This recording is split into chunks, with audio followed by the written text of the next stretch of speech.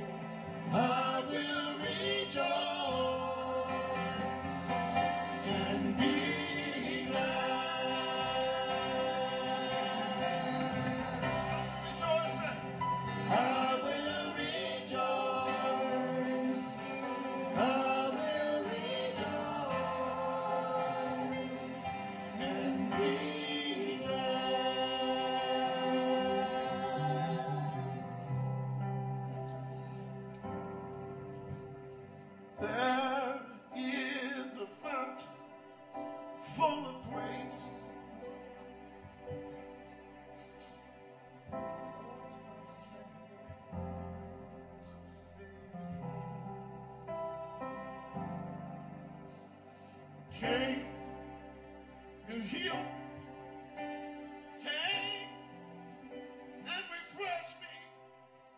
It came and it washed my sins away.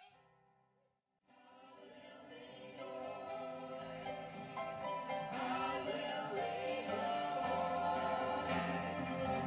and be glad.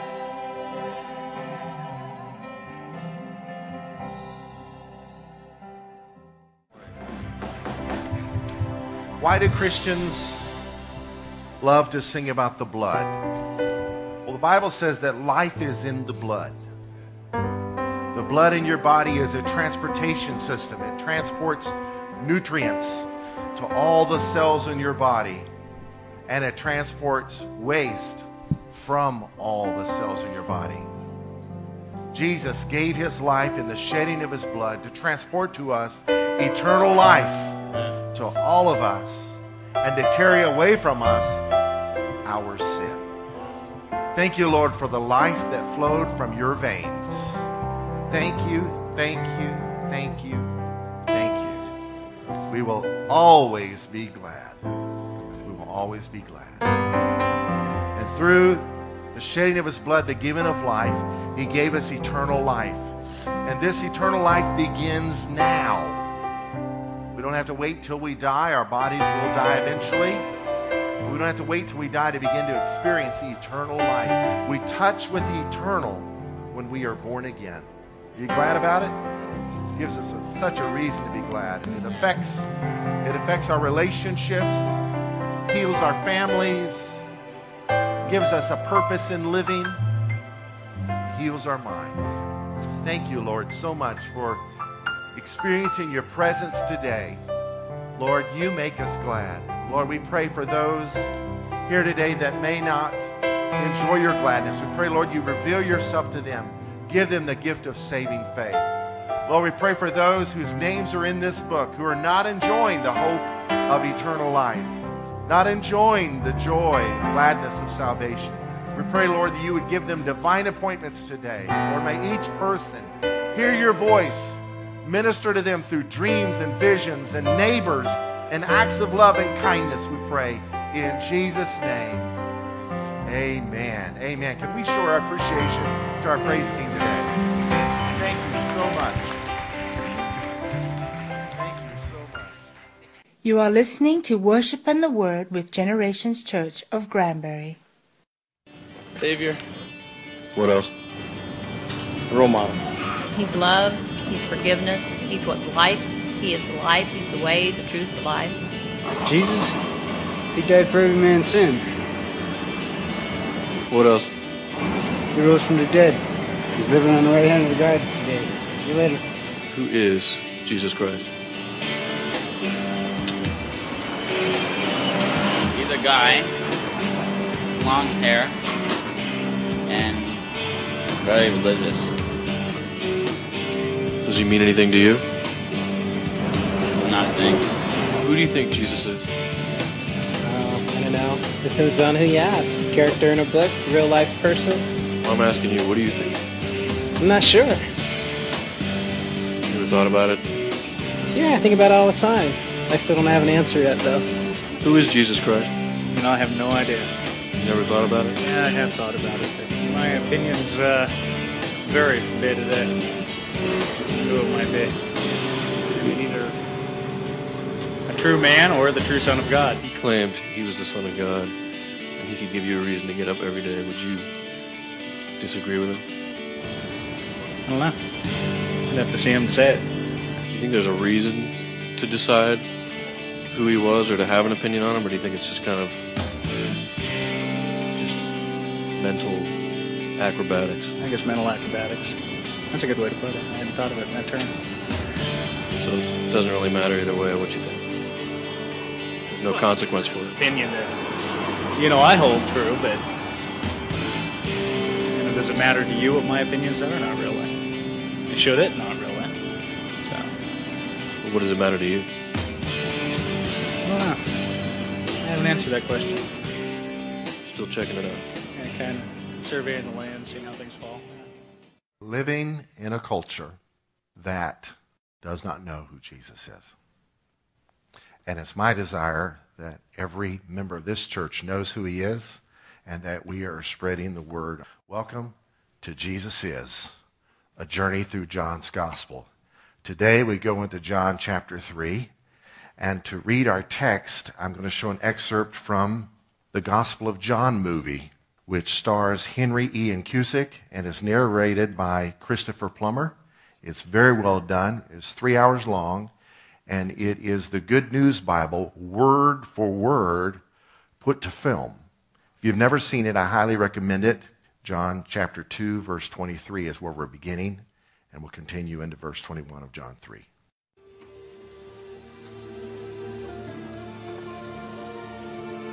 While Jesus was in Jerusalem during the Passover festival, many believed in him as they saw the miracles he performed. But Jesus did not trust himself to them because he knew them all. There was no need for anyone to tell him about them because he himself knew what was in their hearts. There was a Jewish leader named Nicodemus who belonged to the party of the Pharisees. One night, he went to Jesus. Rabbi, we know that you are a teacher sent by God. No one could perform the miracles you are doing unless God were with him. I am telling you the truth. No one can see the kingdom of God without being born again. can a grown man be born again? He certainly cannot enter his mother's womb and be born a second time. I'm telling you the truth. No one can enter the kingdom of God without being born of water and the Spirit. A person is born physically of human parents, but is born spiritually of the Spirit.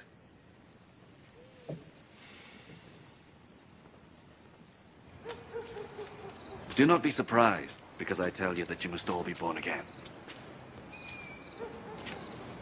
The wind blows wherever it wishes. You hear the sound it makes, but you do not know where it comes from or where it is going. It is like that with everyone who is born of the Spirit. How can this be? You are a great teacher in Israel, and you don't know this. I am telling you the truth. We speak of what we know and report what we have seen. Yet none of you is willing to accept our message. You do not believe me when I tell you about the things of this world.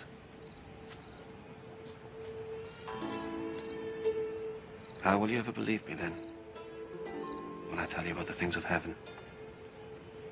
And no one has ever gone up to heaven except the Son of Man, who came down from heaven.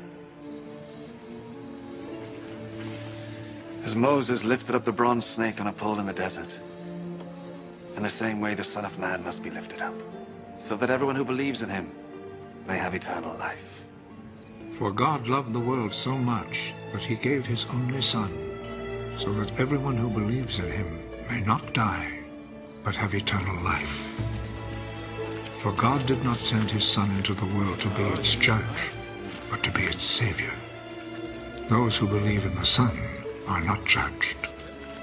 But those who do not believe have already been judged, because they have not believed in God's only Son. This is how the judgment works. The light has come into the world, but people love the darkness rather than the light, because their deeds are evil. Those who do evil things hate the light and will not come to the light, because they do not want their evil deed to be shown up. But those who do what is true come to the light, in order that the light may show that what they did was in obedience to God. Let's pray. Lord, we thank you for your word. We ask you to speak to us today. Make these few verses come alive to our hearts. May we never be the same. In Jesus' name, amen. John chapter 2, Jesus goes on to the 19-acre campus of the temple and cleans house. Cleanses the temple. He officially goes public.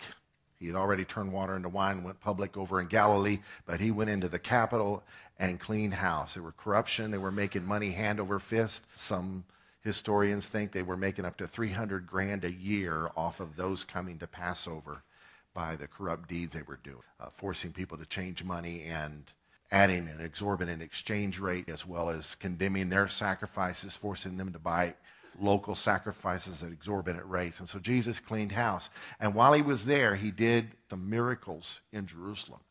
And so in wake of those two things, Nicodemus comes to him. And today we're going to look at this conversation between Jesus and Nicodemus. There was a man of the Pharisees named Nicodemus, a ruler of the Jews. The name Nicodemus means conqueror of people or victor of people. He was a leader. He was named a leader. And he was a leader of the Pharisees. It's believed he was a member of the Sanhedrin. At the time, there were 6,000 Pharisees in Israel. Pharisees were laymen. They were not priests or Levites, but they were legalists. They were separatists, but not isolationists. They believed in living in the culture, and they added to the law of Moses to show how spiritual they were. They went beyond what the law required and also demanded it of others. They were mean, and they were often in conflict with Jesus. At the time, there was around 40,000 rabbis, of whom were 22,000 Levites and priests. And overseeing all of this was the Sanhedrin Council, which was 70 of the most brilliant men in the land of Judea and Israel. And Nicodemus was one of them. And he came to see Jesus at night. Perhaps it was because he wanted some time alone with him to talk about deep theology, because as a member of the Sanhedrin, as a Pharisee, he would pretty much have the law of Moses memorized, as well as good portions of the Talmud. Also, though, he may have come at Jesus by night because he would face persecution should he have a lengthy conversation with him in public. He did, I believe, became a believer. He stood up for Jesus. Later on in the book of John, we'll see this. And then when it came time to bury Jesus at his crucifixion, he, along with Joseph of Arimathea, gave Jesus a decent burial. And so this conversation is very crucial in the life of this man, and I believe in our lives as well, if we'll take heed to what is shared. He said to Jesus, "Rabbi," or teacher, "we know that you are a teacher come from God." Now notice he said we. As a member of the Sanhedrin, he had their attention. He interrupted their corrupt business dealings. They knew he was right. And they knew these miracles that he performed. And we know what kind of miracles they were because we've read about them throughout the Gospels, healing people and changing people's lives and feeding hungry folks. So they knew he was from God. But as time went along, their corruption took over and their fear of God was overruled by their selfishness. So at this point, they all were shook up by who Jesus was, the first part of his ministry. And so he comes to him, one of their leaders, and says, "We know you're a teacher come from God, for no one can do these signs that you do unless God is with them," which is proof that these things were amazingly unimitatable. They were not fake. They were real miracles. Jesus answered and said to him, most assuredly, he's underlining what he's about to say, "I say to you, unless one is born again, he cannot see the kingdom of God." Now here this guy is an expert in the law. He thinks he knows everything there is to know about the kingdom of God. And Jesus humbles him and says, most assuredly, you got to be born again. Now the term born again is not foreign to Nicodemus, because the Talmud said that for a Gentile to become a proselyte, he must become as a newborn babe. A proselyte is a Gentile converting to Judaism. The man would have to get circumcised, the women would have to change their kitchens to kosher, and they would have to become very teachable if they were going to truly become Jews. And the Talmud said they must become as newborn babes. And here Nicodemus comes to Jesus, this leader of the people, this expert of the law, and Jesus tells him, you got to become as a newborn. You got to be born again. Some translations say born from above. So let's just say right. They're both right. Born again from above. You got to have a change, Nicodemus. You can't even see the kingdom of God. I don't care what kind of degrees you have. You must be born again. Surely I say to you, Jesus said in two other places, Mark 10:15, Luke 18:17, surely I say to you, whoever does not receive the kingdom of God as a little child will by no means enter it. We must become as newborn babes. 1 Peter chapter 1 tells us we have been begotten again to a living hope. 1 Peter 2:2 tells us as newborn babes we are to desire the pure milk of the word that we may grow thereby. Now, I believe being born again is a spiritual experience, but if you reduce it down to just having some kind of experience where you get some kind of emotional buzz and you go on about your life without being teachable as a child, you've not truly been born again. Nicodemus says to him, verse 4, how can a man be born when he is old? Can he enter a second time into his mother's womb and be born? He's playing dumb. He knows what Jesus is saying. And he knows Jesus isn't saying, hey, get back in your mama. I mean, that's crazy. He's probably bigger than his mom. Jesus answered, most assuredly I say to you, unless one is born of water and the Spirit, he cannot enter the kingdom of God. And I already told him, you can't see the kingdom of God unless you've been born again. And here he tells him, you can't enter the kingdom of God unless you've been born of water and the Spirit. Now there's 4 interpretations of this verse, verse 5 of John 3. What is this being born of water and the Spirit? I'm going to tell you what 4 of them are, and then you can make your mind up. Because what we think really doesn't matter, right? So it's not going to be a test for fellowship. To some people, being born of water is water baptism. And being born of the Spirit is either being born again, or to others, being baptized in the Holy Spirit. To other people, being born of water is being born of the Word. There's a verse in the Bible that says we are cleansed by the washing of water by the Word. Kenneth Hagin taught this. We are born again of the Word and the Spirit. That's good. If it's true, why didn't Jesus just say Word? I'm not throwing rocks at it, but it could very well be true. John Calvin taught, and other people believe, like John MacArthur, that being born of water in the Spirit is the Spirit doing cleansing and the Spirit bringing new life. And Nicodemus needed to be cleaned up. He was full of religious pride. He needed the cleansing of the Spirit. And he needed the infilling of the Spirit. And a 4th interpretation is based on the next verse. That which is born of flesh is flesh, and that which is born of spirit is spirit. And that interpretation is being born of water is your normal birth, your natural birth.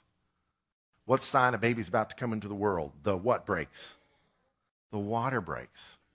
So unless one is born naturally and spiritually, he can't enter the kingdom of God. That makes sense, but why would he be telling Nicodemus to be born of water? He already had been. So there's just kind of an element of mystery in this. I think basically he told the guy he needed to be cleaned up and he needed new life. And how that's played out, obviously, if we're going to be cleaned up by the Spirit, we're going to obey the Lord's commands. And first thing he tells a believer to do is to be baptized. So we are going to be baptized. And it's all in obedience to his word, right? So I just think if we're going to enter the kingdom of God, we should want it all. To be born again, to be born from above, to be filled with the Spirit, to be baptized in water, to be immersed in the Word, to be cleaned by the work of the Spirit and empowered by the power of the Spirit. Do not marvel that I said to you, he pointed to this high-powered man with a very respected position. Jesus is not trying to win friends and influence people here, is he? He's not giving him a Holy Ghost pep talk. He's telling him the truth. Dude, you ain't got it going on. You're not in the kingdom. You want to talk theology with me? Be born again first. Become as a child. Humble yourself. You must be born again. Most assuredly was his opening statement. So he came to him wanting to talk theology. We know you're a teacher, come from God, for no one can do these things that you have done unless God is with you. Most assuredly I say to you, unless you're born again, you can't see the kingdom of God. Oh, do I have to get inside my mommy again? Jesus didn't even mess with that one. Unless you're born of water and the Spirit, you can't enter the kingdom of God. Don't marvel that I say to you, you must be born again. How does Nicodemus take this? We'll find out a little later in the transforming of his life. Now let's look at this interesting verse. Verse 8. The wind blows where it wishes, and you hear the sound of it, but cannot tell where it comes from and where it goes. So is everyone who is born of the Spirit. You notice in the video we watched, the filmmakers chose to have them move outside and the conversation continue outside while the wind is blowing. Who has been watching the Bible on the History Channel? I understand that when they filmed this part of the story of Jesus, they were having a conversation somewhere outside that a strange wind just came and began to blow on them while Jesus was telling them this. The blowing of the Spirit. So I've heard this taught. The Holy Spirit's like the wind. He is. He's unpredictable. You can hear the results of him through changed lives, change the way we speak by the work of the Spirit, but you don't know where he is or where he's going or where he comes from. So is everyone who is born of the Spirit. That's fine, but let's dig a little deeper. The word wind that Jesus used, as recorded by John in chapter 3, verse 8, is the same word Jesus used for spirit. Over 300 times, that word is in the New Testament. And only in this place is it translated wind. And here in the same verse, the translators chose to translate it as wind. It's the word pneuma. You've heard of pneumonia or pneumatic. Has to do with air, breathing, inspiration. Here, for some reason, the King James guys, got us off track perhaps, chose to translate that as wind, but the second one is spirit. So you could say the wind blows where it wishes, so is everyone born of the wind. So what I think may be a more accurate translation, you can hold to the wind translation, it's fine, but I think what will open your eyes up to how we're born again is by translating the word pneuma as spirit. The Spirit blows where he wishes, and you hear the sound. The word there for sound is the word phone. It's where we get the word telephone, voice. The Holy Spirit breathes where he wishes, and you hear his voice that cannot tell where he comes from or where he goes. So is everyone who's born of the Spirit. And I thought, discovering this while I'm studying, I wonder if any other translations bear this out. Sure enough, I found the literal translation version, which records it as this: the Spirit breathes where he desires, and you hear his voice, but you do not know from where he comes and where he goes. So is everyone, having been generated from the Spirit. How are we born again? By grace are we saved through faith, and that faith is not of ourselves, it is the gift of God. So we are saved when we receive saving faith. When you believe the gospel, which is impossible to believe. To the unbelieving world, it looks like foolishness. You believe that a man came born of a virgin, died on a cross for the wrongdoing of the world, so that through faith in what he did, our sins can be forgiven. All those who are saved believe that is true because God gave them the ability to believe it. How does a person receive that ability to believe the gospel? They hear God speak. Romans chapter 10 says, faith comes by hearing. How does hearing come? Hearing comes by the rhema, or that is a spoken word, of God.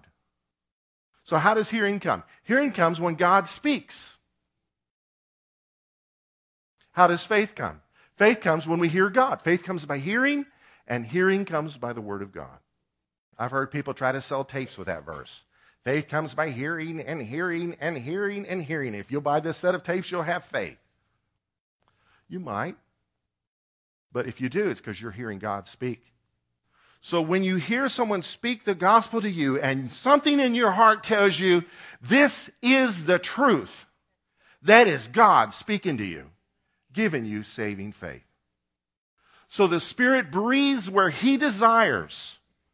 I know we've chosen the Lord, and I know we found the Lord, but in reality, none of us would have enough sense to get in out of the rain if it wasn't for the mercy of God. He's the one that opened our eyes to the choice. Don't get into debate with the Apostle Paul on that one. He believed the Lord chose him because he was on the road to kill Christians, and God stopped him dead in his tracks, and he made a U-turn with his life because of God's hand upon him. The Spirit breathes where he desires. All Scripture is God-breathed and is profitable for instruction in righteousness and reproof and correction. So God breathes, the Spirit of God breathes where he desires, and you hear him breathe. You hear his voice.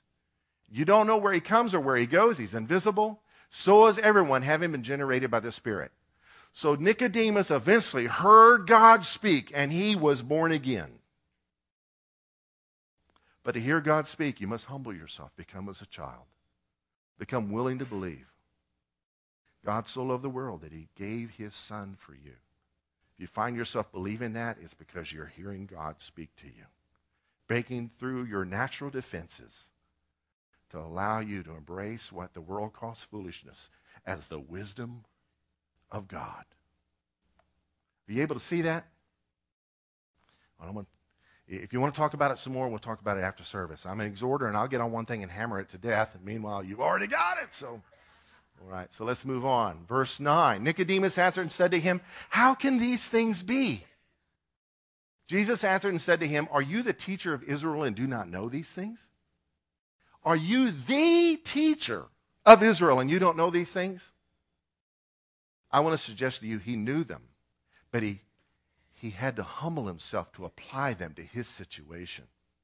Because after all, he had on the prayer shawl. He had on the phylacteries. He celebrated all the feasts perfectly. He had the law memorized.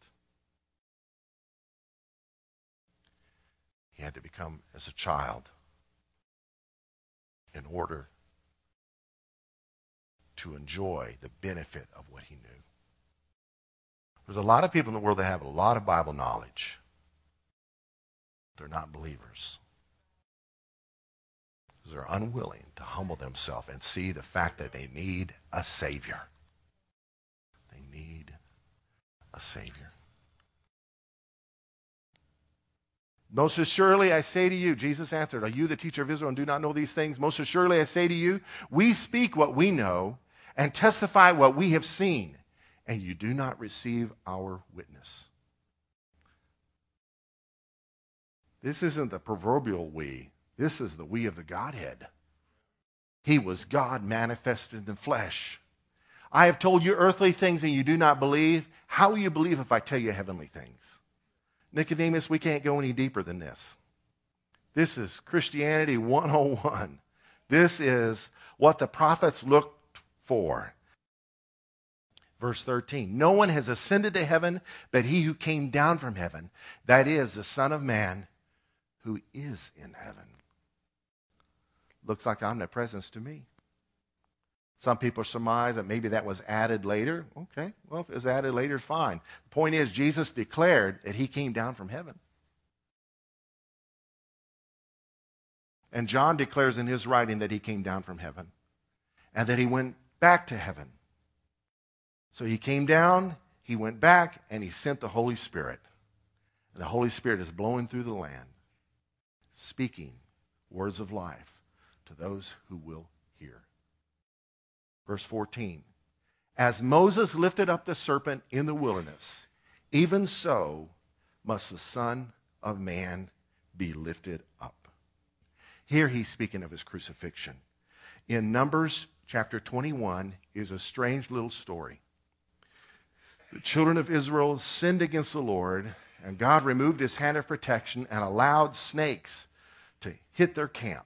They're in the wilderness on their way to the promised land, and they began to be snake bit, and they were dying like flies. Tourniquets couldn't help. They had no anti-venom with them. They were dying, so they went to Moses and repented. We're so sorry. Please pray to the Lord to save us from these snake bites. And Moses prayed, and the Lord said, make a serpent out of brass, put it on a pole, and hold it up. And whoever looks at this serpent on a pole will be healed of their snake bite. There's an artist's rendering of what it may have looked like. And all who looked at the serpent on the pole would be healed of snake bites. Those who said, that's silly, that's dumb, that's not going to work, and refused to look, died from the bites. But those who looked, lived. Jesus compares himself to that. As Moses lifted up the serpent in the wilderness, even so must the Son of Man be lifted up, that whoever believes in him should not perish, but have eternal life. Literally what he said was, shall not perish, but shall continually have eternal life. Meaning, from looking to him in faith for what he did for us on the cross, we receive eternal life, and it does not stop. When we die, it's bye-bye body and hello Jesus. To be absent from the body is to be present with the Lord. Death for us is just the ending of our earth suit's existence. Oh, we live on. That's why when a believer dies, there's not fear. There's peace. There's victory. Sadness for us that have to say bye for now, but joy for them. For God so loved the world that he gave his only begotten Son, that whoever believes in him should not perish, but have everlasting life. Just as God instructed Moses to put a serpent of brass on a pole and raise it up, so God sent his Son and allowed him to be lifted up, so that through looking to him in faith, we are healed from the snake bite of sin. For God did not send his Son into the world to condemn the world, but that the world through him might be saved. The good news of the gospel is good news because of the bad news. The bad news is this: we were created perfect in the image of God, but we have fallen into sin. You see it in the lives of our children. When they're born perfect. Perfect. But let us learn to walk and talk, and we start lying and stealing and being greedy and not wanting to share. What is that? It's our fallenness showing up. We need to be saved from our sin. So through the gift of God's Son, we receive salvation. Jesus didn't come to condemn us. We're already condemned. We're already condemned. He came to save us.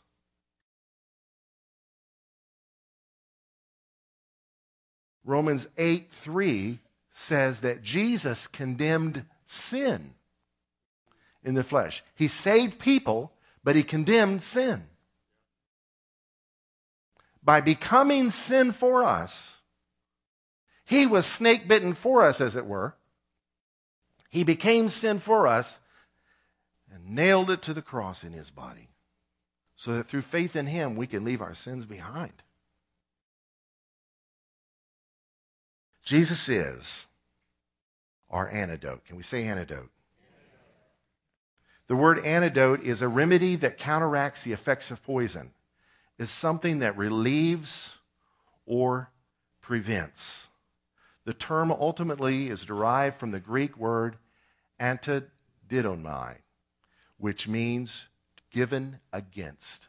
Given against. God so loved that he gave his only Son, that whoever believes in him would have eternal life. He was given for us, but given against our sin. He is our antidote. He's our cure. He is our remedy. God did not send his Son into the world, John 3:17, to condemn the world, but that the world through him might be saved. He who believes in him is not condemned, but he who does not believe is condemned already. We have more lifesavers than any church in Texas. You know why they're called lifesavers? Some people call them breath savers. Here, have a mint. I mean a hint. I mean a mint. We have them because on Sunday morning, you know, with coffee, sometimes we need a little help. These are fellowship enhancers or fellowship tolerators.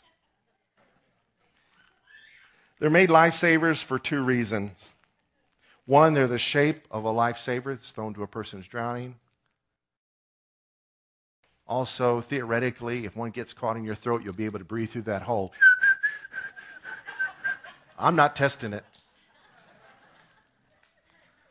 If a person is drowning, they're drowning, right? They need saving. Any lifeguards in the house? If a person's drowning, they need help, right? They need somebody to throw them a lifesaver or swim out there and get them. But if they refuse the lifesaver by saying they're not drowning and they drown, what have they done? They've condemned themselves. The world is drowning in sin. If you don't believe it, my God, look at the papers. Look at the Hood County News. Read the whole thing. There is problems in the human race. And be careful about looking down our noses on others. Yes, that's the way the Baptists are. Watch out. We need a Savior. Let's say you were choking on one of these and the didn't work. What do you need? You need a Heimlich remover, right? But you keep saying, I'm good, I'm good. No, leave me alone, I'm good. That's the condition of the world.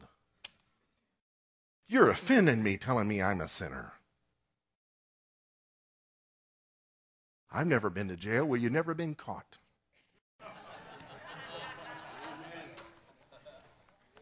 Texas Monthly Magazine, last month's issue, has Lance Armstrong for like the fourth time on the cover.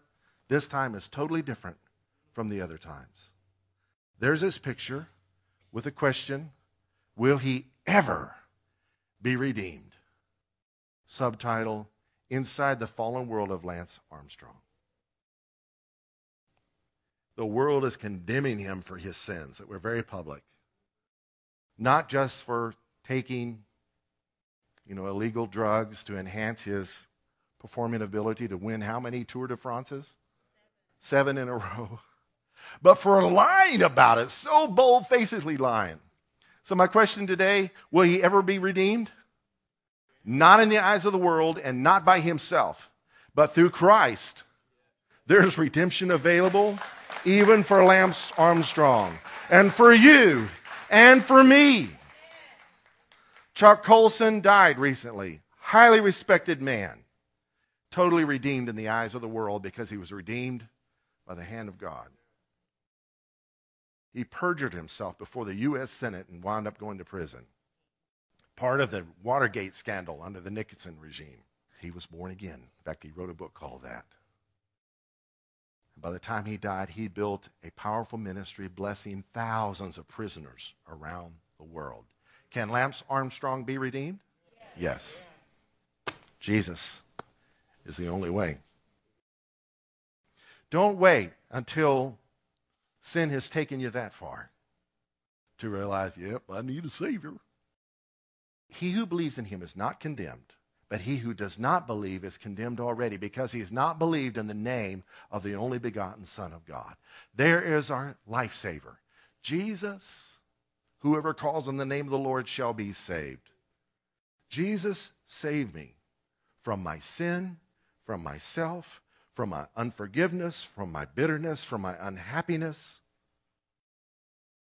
from my destructiveness. But if we don't believe in his name, we won't call on his name. His name will just be a cuss word. He who believes in him is not condemned, but he who does not believe is condemned already because he's not believed in the name of the only begotten Son of God. And this is a condemnation that the light is come into the world, and men love darkness rather than light because their deeds were evil. For everyone practicing evil hates the light and does not come to the light, lest his deeds should be exposed. The primary reason we don't want to be saved is we don't want to stop. We're having too much fun, and we don't want to admit that we are wicked. We want to look down our noses at people in jail and not look in the mirror, lest our deeds be exposed. And finally, but he who does the truth comes to the light, that his deeds may be clearly seen, that they have been done in God. He changes our deeds. He changes our want-tos. He changes our desires. He changes our behavior. The Basic Bible writes it like this: he whose life is true comes to the light so that it may be clearly seen that his acts have been done by the help of God. The Contemporary English Version says, but everyone who lives by the truth will come to the light because they want others to know that God is really the one doing what they do. Jesus is really the one that lives the Christian life through us. By the promptings of his Spirit, we realize we've done wrong, and when we do, we apologize to those we have wronged, beginning with God. And we seek to walk in peace with all men and reconcile with our enemies. And slowly, day by day, he begins to change us and mature us and grow us as newborn babes desiring the pure milk of the word. He does the work. If there's anything good in us, it's him. That bumper sticker, if you got one on your car, please take it off. Christians aren't perfect. They're just forgiven. We are not just forgiven. We have been made the righteousness of God. And he's doing a work in our heart, taking us beyond just being forgiven. It could be interpreted by the unbelieving world that we have a license to sin. God forbid. His goodness is so good, some people think it is. But we are forgiven. But now he's taken us on from glory to glory to glory to glory. Conforming us. We have been predestined to be conformed to the image of God's Son. Romans 8 is in operation. There is an anti-venom shortage. I discovered in researching the sermon. There is a serious anti-venom shortage in the land. And in a few years, if you're snake bit, you may be in trouble. This stuff currently costs $1,600 a vial. I read the story of a man that was bitten by a timber rattlesnake. It took 30 vials.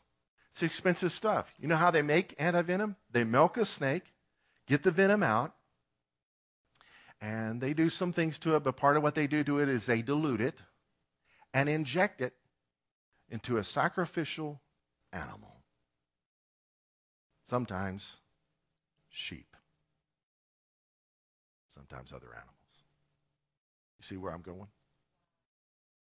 And as the animal survives, they nurture that animal, take care of that animal, then they withdraw the blood from that animal and get the anti-venom out.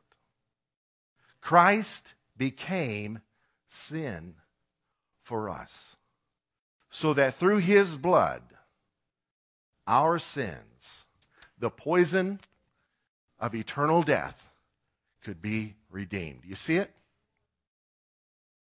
Jesus is our antidote for the condemnation of sin. Just as Moses lifted up the serpent in the wilderness, even so must the Son of Man be lifted up, that whoever believes in him should not perish but have everlasting life. Now, if comparing a brass snake on a pole to Jesus Christ on the cross bothers you, let me help you. The serpent has always been the symbol of evil. If you're a snake handler, God bless you, they have churches for you. I'm teasing. God bless you for your fearlessness. May you lay hands on the rest of us. But Satan appeared, manifested as a serpent in the garden, and tempted us to sin. And serpents were allowed to bite the children of Israel in the wilderness for their rebellion and complaining against the Lord. And then they were redeemed from those bites by looking at this bronze serpent on a pole. What is that? Bronze or brass is symbolic of judgment. It's symbolic of condemnation. In the tabernacle of Moses and in the temple of Solomon, the altar, the place of sacrifice, the place where the animal was judged for the sins of the people, was made out of what? Brass. Jesus in the book of Revelation is described as having feet of what? Brass. Under the curse of the law, Deuteronomy 28 said that if you didn't walk in the law perfectly and didn't follow all the ways of the Lord, that heavens would be brass to you. So brass speaks of judgment. And so a brass serpent speaks of judgment on the serpent or judgment on sin. And so as they looked at the symbol of judgment upon their sin, they were healed of the snake bites. Jesus judged the serpent. In Genesis chapter 3, verse 15, God told the man and woman that he would put enmity between the woman and Satan, between her seed, singular, and his seed. And he would bruise the head of the serpent, and the serpent would bruise his heel. On the cross, Jesus is bruised all over, but he's very much bruised on one heel. Hanging on 3 nails, 1 foot on top of the other one, all the weight of his body and weight of the sins of the world was on his hands, both feet, and 1 heel. But through that bruising, Satan lost all authority he had taken from man, unjustly so that through faith in Christ, we gain victory over the enemy. His headship or his authority is broken through the name of Jesus. The serpent has been brassed. Are you glad about it?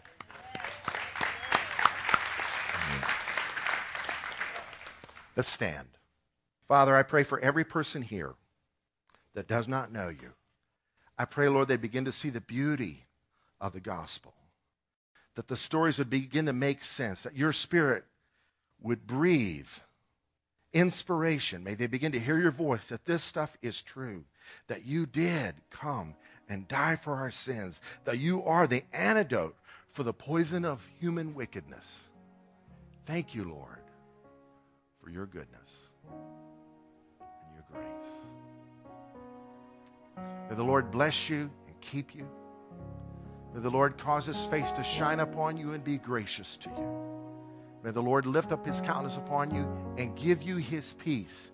And may he reveal himself to you in ways that he chooses, confirm into your heart that he is the way, he is the truth, he is the life.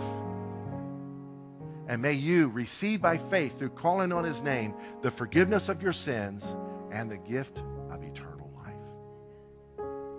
Seek the new birth. Humble yourself as a child. See the need for a total new beginning in your life, and he will give it. Thank you so much for worshiping with us today. We are so glad that you are our guest. We pray the Lord blesses you in every area of your life. In Jesus' name, amen. God bless you. There is power in the name of Jesus. There is power in the name of Jesus. There is power in the name of Jesus to break every chain, break every chain, break every chain, to break every chain, break every chain, break every chain. There is power in the name of Jesus. There is power in the name of Jesus. There is power in the name of Jesus to break every chain, break every chain. Break every chain, break every chain, break every chain, break every chain. There is healing. There is healing in the name of Jesus. There is healing in the name of Jesus. There is healing in the name of Jesus. So break every chain, break every chain, break every chain. To break every chain, break every chain, break every chain. Now may the Lord bless you and keep you. May he cause his face to shine upon you and be gracious to you. May the Almighty lift up his countenance upon you and give you his amazing peace that surpasses understanding. I came back again to that secret place.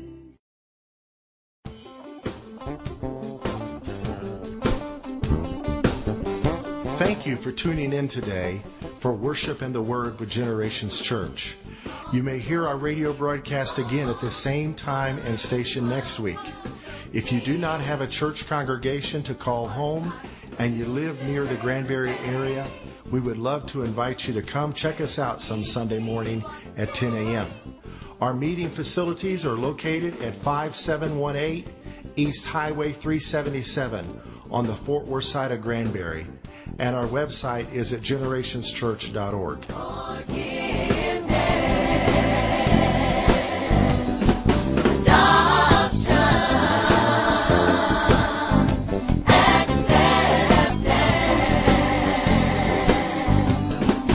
Your grace and I fall on my face.